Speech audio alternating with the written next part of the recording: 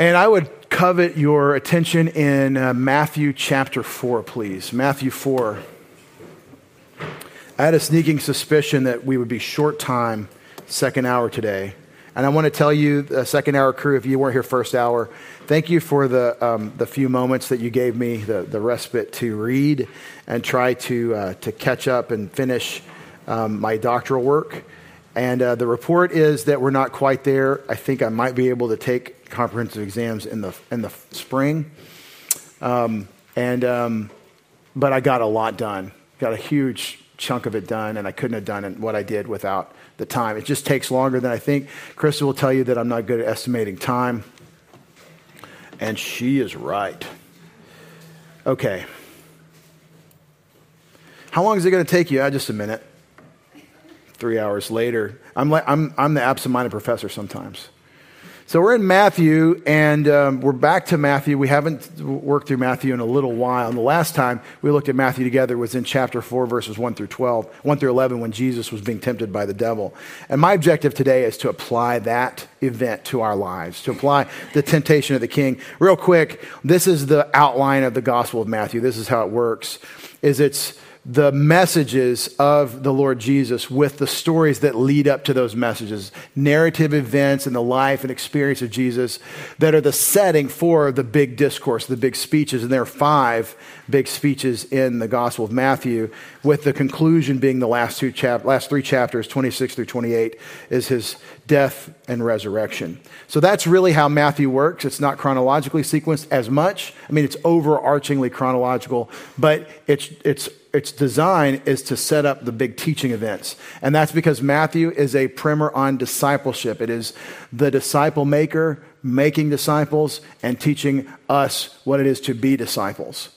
It also answers the question what happened with the offer of the kingdom to Israel and its rejection. It answers that question, that situation as well. So as we walk through Matthew 4 briefly, I want to apply the king's temptation experience to our lives. Now, the concept of application in the Christian life is a fairly delicate, difficult thing to do, if you think about it. Application is what we do with what the word says and what God means by it.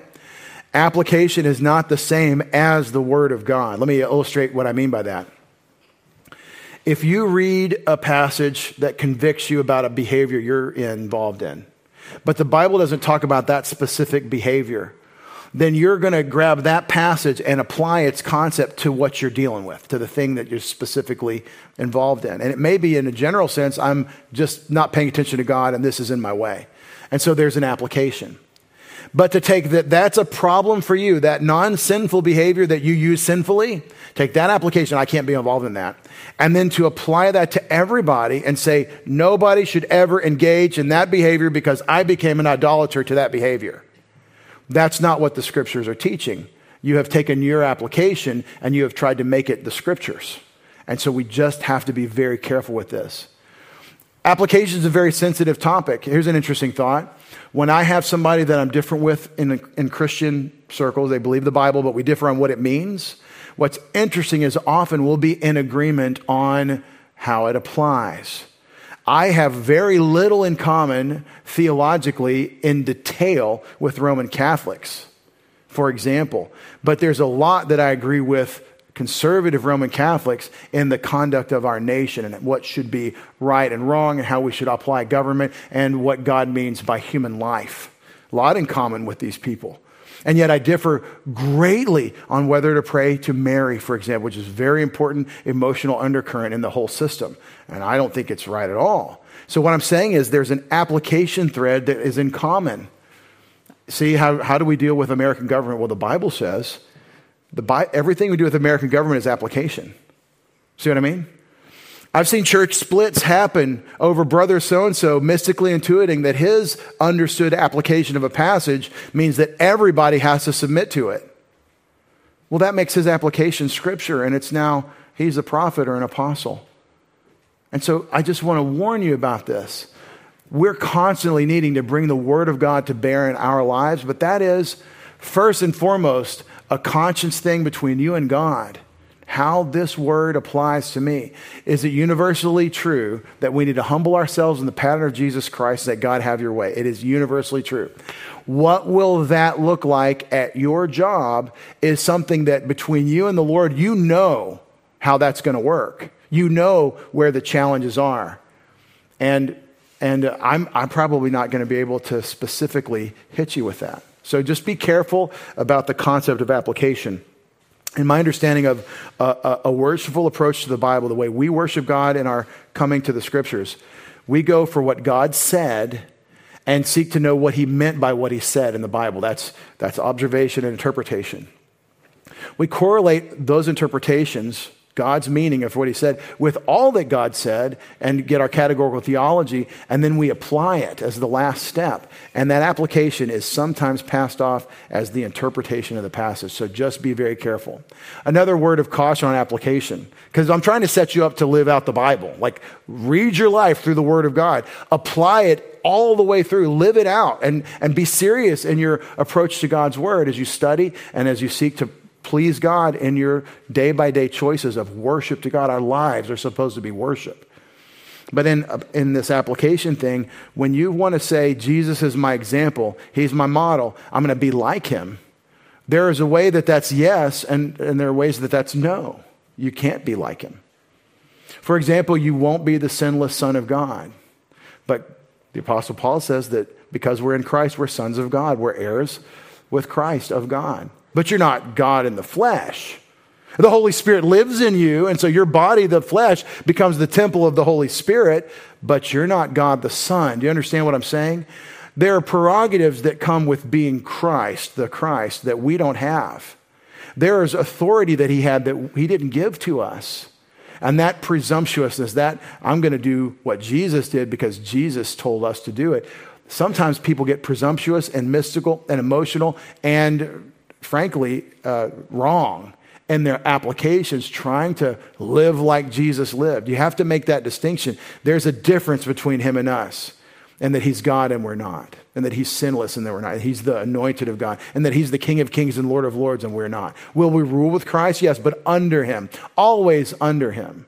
And so you want to be very careful about taking what Peter tells us very explicitly is our example. He left us an example that we follow in his footsteps. You want to do that wisely with the fear of the Lord and not presumptuously. So as we look at Jesus' temptations, he was tempted in all manners we are yet without sin. And we see Hebrews chapter 12 tells us to apply his example to ourselves, and we can rejoice through our sufferings because of the joy that's set before us.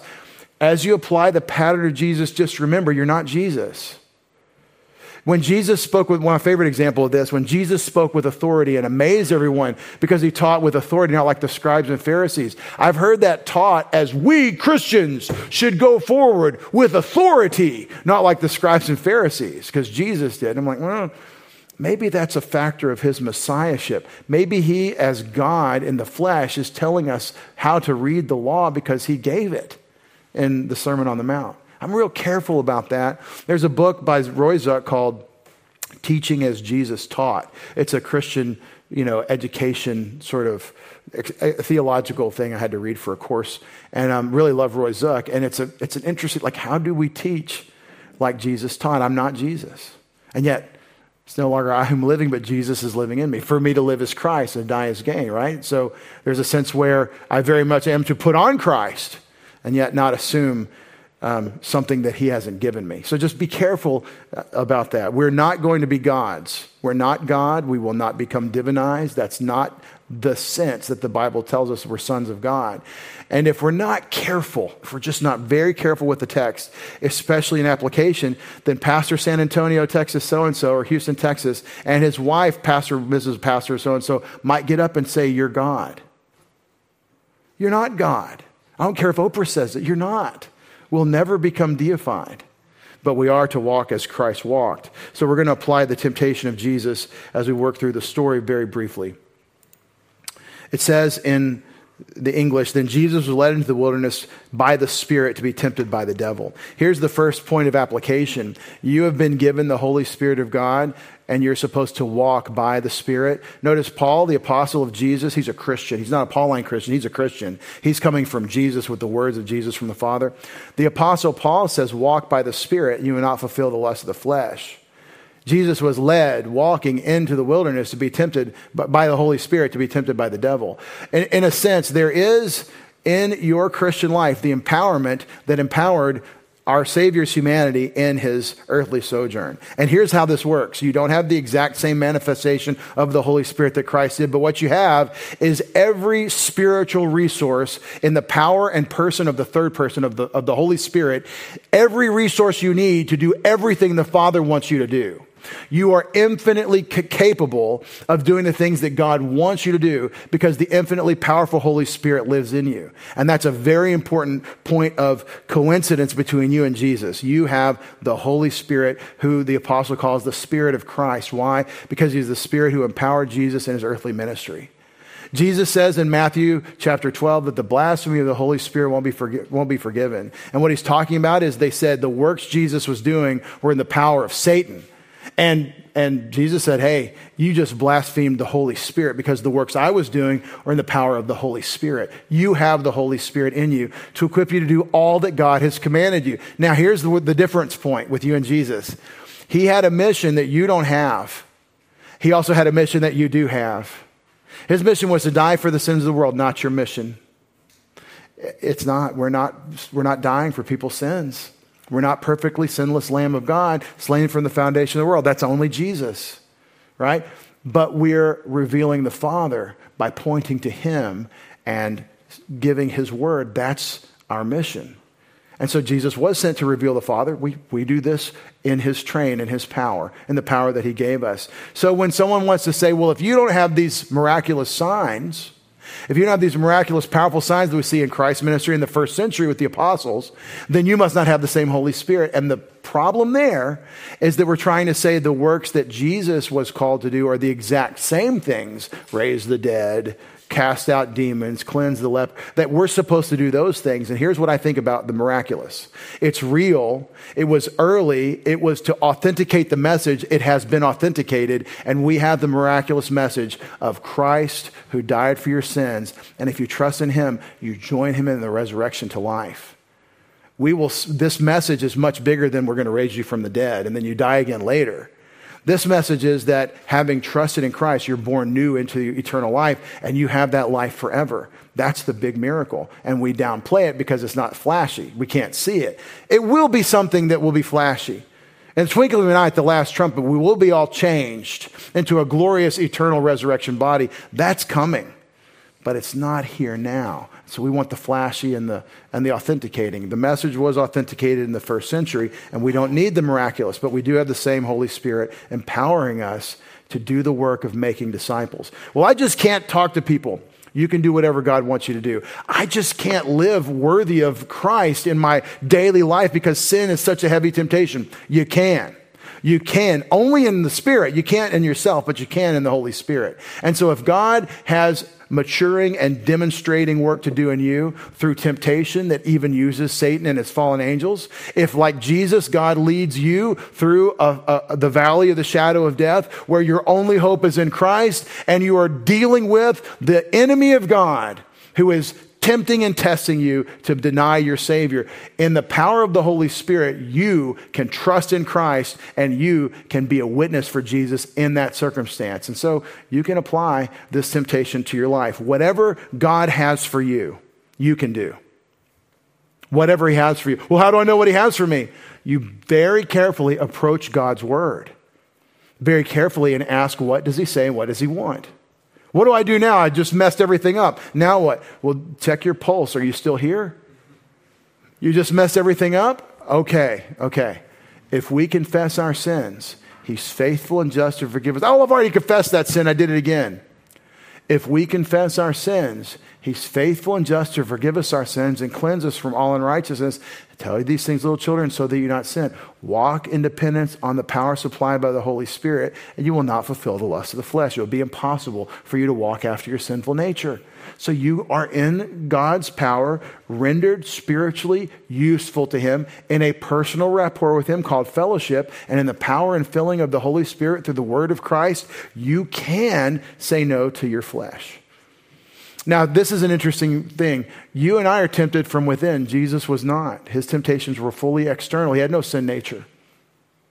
But he, in the story, was brought to great weakness, great physical weakness. And we don't have to be fasting for 40 days and 40 nights to be in great physical weakness because of our sinful nature. We're suffering under a temptation of sin all the time. Not all the same sin, but it's always a problem. And the problem isn't just sexual lust. It isn't just the desire to gossip or to be self-righteous or that arrogant sense that it's all about me or I've got to have my way or I feel like having something that God said no to and I say yes to. It's all of these things at any given moment. And sometimes you feel pretty strong. I'm not feeling a lot of temptation right now. Hey, take a good deep breath. Apparently the bell rang and you're sitting out in the corner waiting for the bell to ring again, go back into it. If you get a break from the temptation of the sin nature, thank God and focus on your breathing. You're about to head back in. So Jesus was led into the wilderness by the Holy Spirit to be tempted by the devil. Very much applies to us because we're still fighting in the same war. We have a different role, but the same enemy is out there and he's looking to devour you. It's a battle of our thoughts, as we know, and we meet all of Satan's attacks with the armor of God, especially the shield of the faith, which extinguishes the flaming arrows of the evil one. Well, in the story, in the experience, the historical event of Jesus' temptation, we see his MO, his battle drill method of dealing with temptation. You've got temptation from within and without. He had temptation from without and weakness in his flesh. Okay, so there's a common ground there. You've got a problem of temptation. You have Satan attacking you in ways you can't see. That's the book of Job. He never knows it's Satan. He just knows he lost his kids and his health and his wealth. He doesn't know it's Satan. You don't know where Satan's involved. You just know you're hurting, you're under attack, you're under pressure. After Jesus had fasted 40 days and 40 nights, he became hungry, so he's weakened in the flesh, and that was the Father's will for him to be as he's being led by the Spirit. And after after Satan came to him, the tempter said, if you're the Son of God, command these stones become bread. Now, the temptation Satan brings, and this is one of the three things Satan does, can be categorical. Maybe you could take any temptation you receive into one of these three things. But this is something that seems super legitimate to us to satisfy our physical needs. I mean, a man's got to eat. I've got to eat. It's just how it is. And so God said, don't eat in this case, but I decided that I'm hungry, or I'm feeling an urge to eat, or I'm having a natural impulse to something that would satisfy an appetite. Can we abstract it that way? I have an appetite. God made me the way he made me. I'm having this appetite to satisfy this urge. There's a couple of things that fit into that category like that. One of them is eating food. There's another appetite that sounds very similar, that once satisfied, okay, satisfied. And that's how we're made. So in this case, the word from the Father is no. Don't you eat any food. I'm bringing you to weakness. I'm trying to get something done here through the Holy Spirit. I'm demonstrating something about who you are as the Messiah, which is what's happening in the life of our Savior. So God says no to a legitimate appetite. So it's a right thing to eat, but it's a wrong way when God said no, so I'm going to not do it, abstain. It's an abstinence of an otherwise legitimate appetite.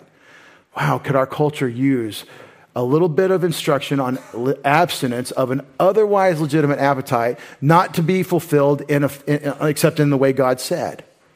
Boy, that really preaches. So this is Satan's word is, hey, you've got the power to satisfy your appetite. Just do it. You could do this. Just eat. But he answered and said, let's apply the word of God to your satanic suggestion. In Genesis chapter 2, God said, from any tree you may eat, but the tree in the center of the garden you may not eat. For in the day you eat from it, you will surely die. Cut to Genesis 3. Did God say you can't eat from any tree? He said if we eat from the tree in the center, then we'll die, and even if we touch it. And Satan said, you will not die. Absolutely will not die. He doubles the verb like all the other passages. Now, God's word had already come to Adam. He apparently had passed something of it to Eve. She added to it. But they have the word from God about the tree. They know the principle. God said don't eat from it because if you do, you'll die. You will absolutely die. Satan says you won't die.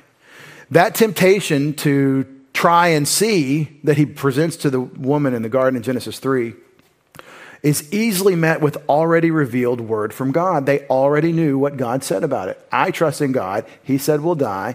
That's the end. The creature says, well, you won't die. God's lying to you. You have a choice to make, and they made the wrong one. They believed the creature instead of the creator. And Jesus exhibits his fitness to rule here because he takes pre-existing the word of God. In Deuteronomy, he's supposed to, as the king, have a copy of the book of Deuteronomy. So he answers all these challenges of Satan to his kingship with the book of Deuteronomy. And he says, it's written, not upon bread alone will a man live, but upon every word which comes out of the mouth of God. Deuteronomy 8:3. All right, it's a real simple thing. The temptation is this. God said this. It's a simple choice before my volition. Will I go with God's word or will I go with the temptation? And what I feel like, which one do I choose? It's a simple choice. In the power of the Holy Spirit, despite the fact that you're a wretched sinner, and the power of the indwelling Holy Spirit, as he's filling you with the word of Christ, you can say, God's word says, and so I choose to love him more than I feel like doing this and satisfy myself. It's a personal, relational choice every time. It's I love him. I want to serve him. He said what he wants for me. And in this moment, despite how I feel, I choose to trust that his best is good enough for me and say no to that temptation. You see how it works? You take God's word and you make it personal. Not just the word said, and so that's the law. That's the impartial law. And I'm doing like a math problem. Do the math. The math says no. The answer is don't do it. But then why? Because I love him. Because I trust him. Because I truly believe, listen to it, that God's best for me is better than anything I could manufacture for myself. Because I really believe he is who he said he is. And so in this moment where my temptation is very physical, it's very real to me, it's very desirable. Yet I know my Creator and I walk by faith, not by sight. And I'm trusting him with this thing. And I'm saying no to that and yes to him. And I'm going to have to probably do that in prayer, right? I'm probably going to have to say, God, just like Jesus demonstrated, I'd rather please you than myself, but this hurts. Can you help me? You meet it with God's word for God's sake, for God's person. It's easy to say, well, you just apply the word to it. But in what sense? It's the word of God. It's him. I want to please him. It's for his sake. It's personal. And it's a loving choice. And love is not perhaps mostly how we feel. It's what we're responsible for and what we choose.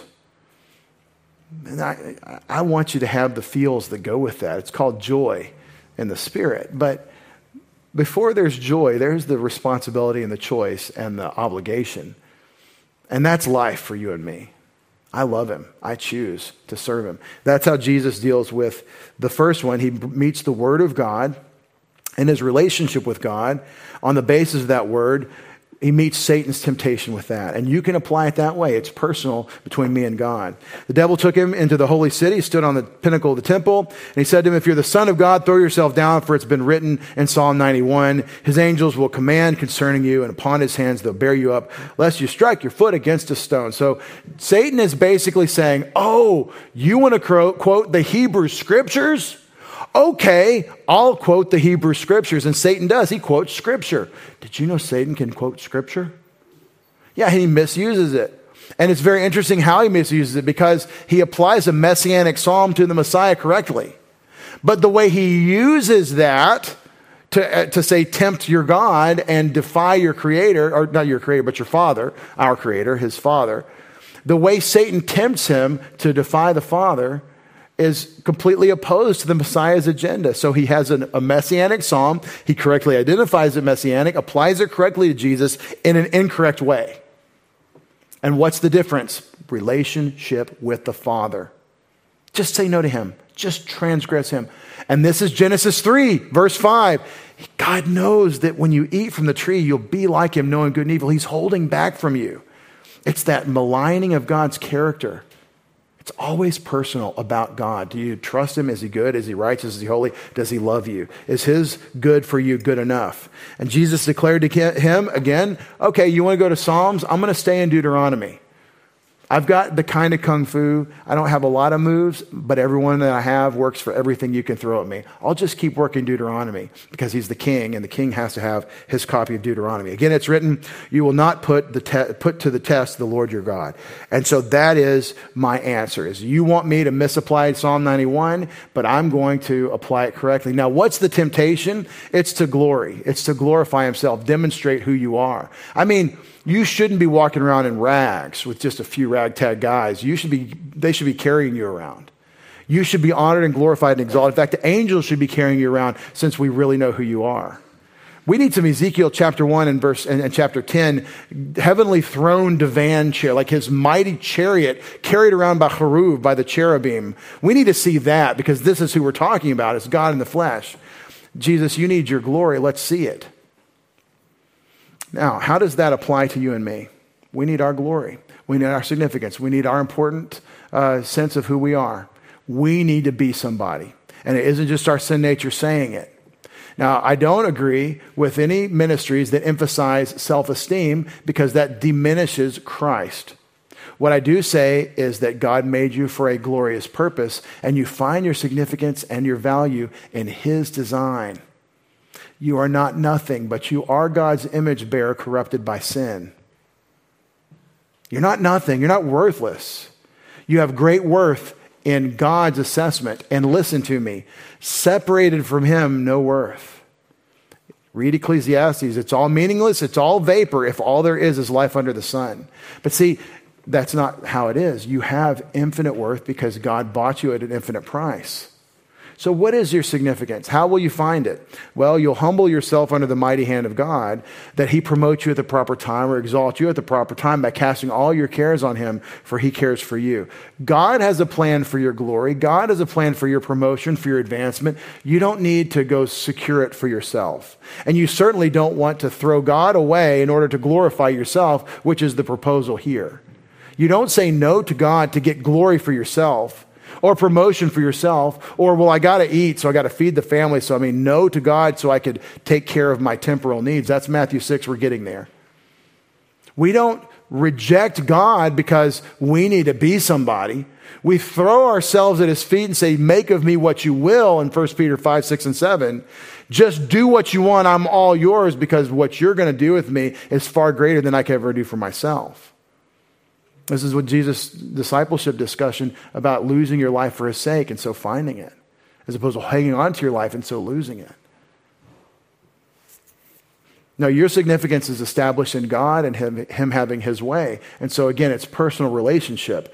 Don't put the Lord your God to the test. Take what he said in his word about your proper exaltation at the proper time. Again, the devil took him to a very high mountain. He was showing him the kingdoms of the earth, the world, and their glory. And he said to him, these all to you I will give if you fall down and worship me. Luke 4, they've all been given to me, and I give them to whoever I want. Remember, Luke 4 says in verse 6. It isn't repeated here quite as explicitly, but it's the same message. All these kingdoms of the earth belong to me. By the way, all the kingdoms of the earth, of Connecticut, of everywhere, belong to Satan. He's got them in his hand. He gives them to whoever he wants. It's not going to change until a very wonderful, glorious, and kinetic event changes the order. Read it in Daniel 2. All the kingdoms of the earth are crushed to powder, and then Jesus' kingdom becomes the glorious thing that fills the earth. That's where we're headed. That's the solution. But here, Satan says, just fall down and worship me. Now, should Jesus rule all the kingdoms in Psalm 2? Absolutely, like first hour we said. Should Jesus be glorified and exalted? Absolutely. But what's the problem? He's going to get it the wrong way. He's going to get it through delegation from Satan instead of God the Father. And God doesn't want it that way. No, Satan, you're not part of this chain of command. You don't get to buy in to the scheme of God the Father's plan for glory in his creation, since you're the destruction of God's creation. Fall down and worship me. And Jesus quoted again Deuteronomy, go away from me, Satan, for it's written, the Lord your God you will worship, and him alone you'll serve. Deuteronomy 6:13.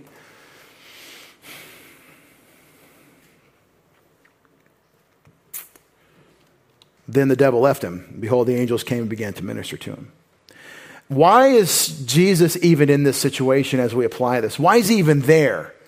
Why are you having to face the temptations that you have to face? Did you know that in the passage, it doesn't tell you why?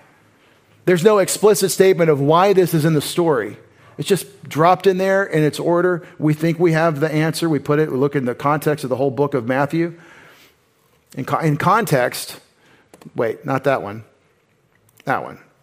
You have the origin of the king and the genealogy. You have his arrival and his birth. You have the conflict with the world. The world rejects the king in Herod, but some receive him in the persons of the Magi, and they're giving gifts to the king. You have the identification of the king through the herald, where he anoints Jesus in the Jordan River, the baptism of Jesus. These are all presentational in the introduction to these great disciples and discourses. Who are we talking about? And then finally, his fitness as the king, because he can apply God's word and trust in the Father and put relationship with him above all things, so that he really is fit to rule over the Father's works for the Father's sake.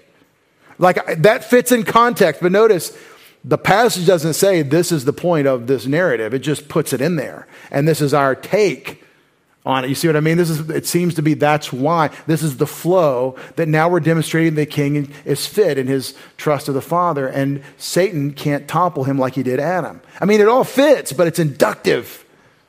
It's inductive. And that's what I want to say about your suffering. The Bible does not tell you why you are specifically facing the hard thing that you're facing. It may not be a sin problem or a demonic oppression problem. You just may be facing a tough situation where the answer is no, but you feel like it should be yes because of legitimate reasons. You might be facing something that hurts you so bad and you don't know what to do about it. And your tendency may be at times to ask if God is good, to see if maybe I should be angry about this and bitter, to bitterly react in sin about the problem that you're facing. I don't think that God tells us why we suffer, just like he didn't tell Job why he was suffering. But as observers of the story of Job, he lets us in and says there's something going on in heaven between God and Satan and Job's suffering. What am I telling you? I'm telling you that when you are suffering, as Jesus suffered here, you are facing a kind of temptation. And what do we do with temptation? We walk by the Spirit, and so we won't fulfill the lust of the flesh. We abide in Jesus Christ, and through the suffering produce much fruit. We walk with him and we trust him. And every test is a test of our faith. Every test is a test of, do I trust in Jesus Christ? Do I trust in God to be the good, righteous, holy, loving God he's revealed himself to be, who keeps his promises and keeps his promises all the way forever? Do I believe this is who he is?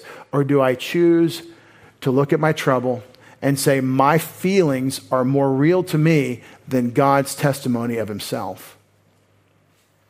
And what happens as I keep choosing to lift the shield of faith and trust in him and take his word and apply it in my personal relationship with him? What happens through that suffering as I take it back to him and I trust him? I say, no, you know this hurts and you're letting me hurt.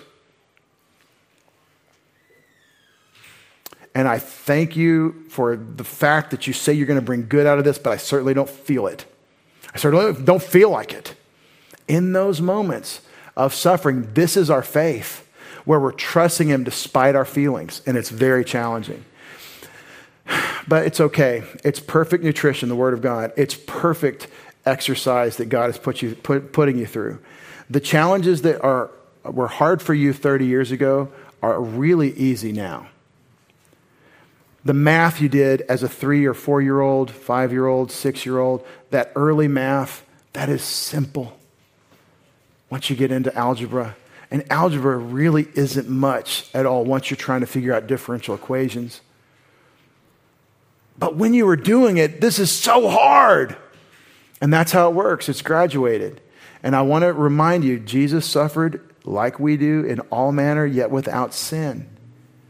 And the Holy Spirit is in you, and you, through the Spirit, can bring the word to bear on your circumstance and make it about a personal relationship with God in the struggle. You can say, I'm going to worship God even if this hurts. I'm going to worship God, even if I feel that I'm losing significance or that I'm being forgotten and wasted. I'll trust God. He's in charge of my significance.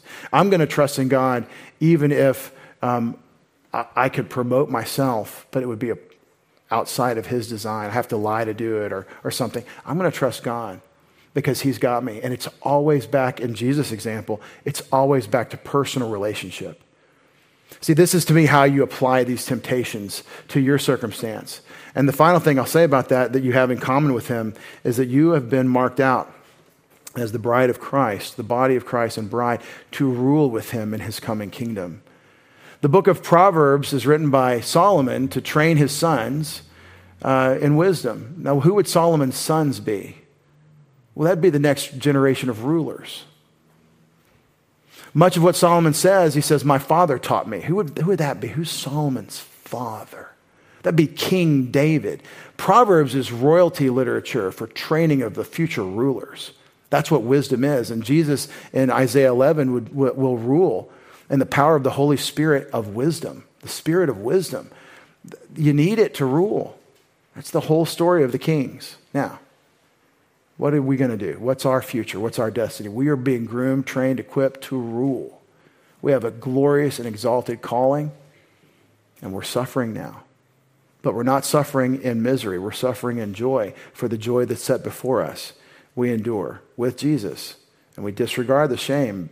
And as a consequence, as we persevere, as we trust God through it, as we make his relationship more important than even my feelings, what happens is we will be exalted and glorified. With our heads bowed and our eyes closed, we close this morning with eternal life for anyone who doesn't have it. How would you know if you have the life? Well, 1 John chapter 5 says, if you have the Son, you have the life. If you trust in Christ as your Savior, then you can be sure you have eternal life. And here's the thing, if you don't have the Son, then you don't have life, because you haven't believed in the name of the only begotten Son of God. And that is the issue. We've talked about Christian suffering. We've talked about the attack of Satan and the inner temptation from our sinful nature and how we deal with these painful realities. But the ultimate pain, the ultimate issue is eternal separation from God. No human being on earth is fully separated from God in terms of his common grace. But when the time comes for the final judgment and eternal separation, the second death, it will be the lake of fire, burning with sulfur. It will be conscious, eternal torment, which is the lot of those who are separated from God. It is a destiny prepared, the scriptures say, for the devil and his fallen angels, and those who follow them horrifically. Those image bearers who are designed to serve God will be there with them. And that is not a destiny anyone that loves you wants you to face. We want you to trust in Christ as your Savior and have eternal life. Believe on the Lord Jesus Christ and you will be saved, you and your household. Father, thank you for the eternal life that is ours.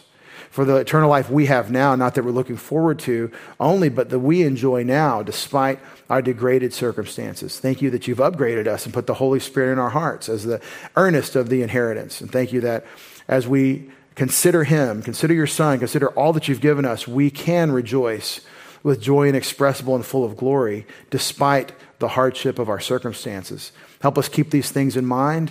Father, don't let us leave today having looked into the Word and seen what it says about us. Don't let us, as James says, walk away as fools and forget what it said, but let us take on the mantle of our high calling, for that is our position. Let us live it out. We pray in Jesus' name. Amen.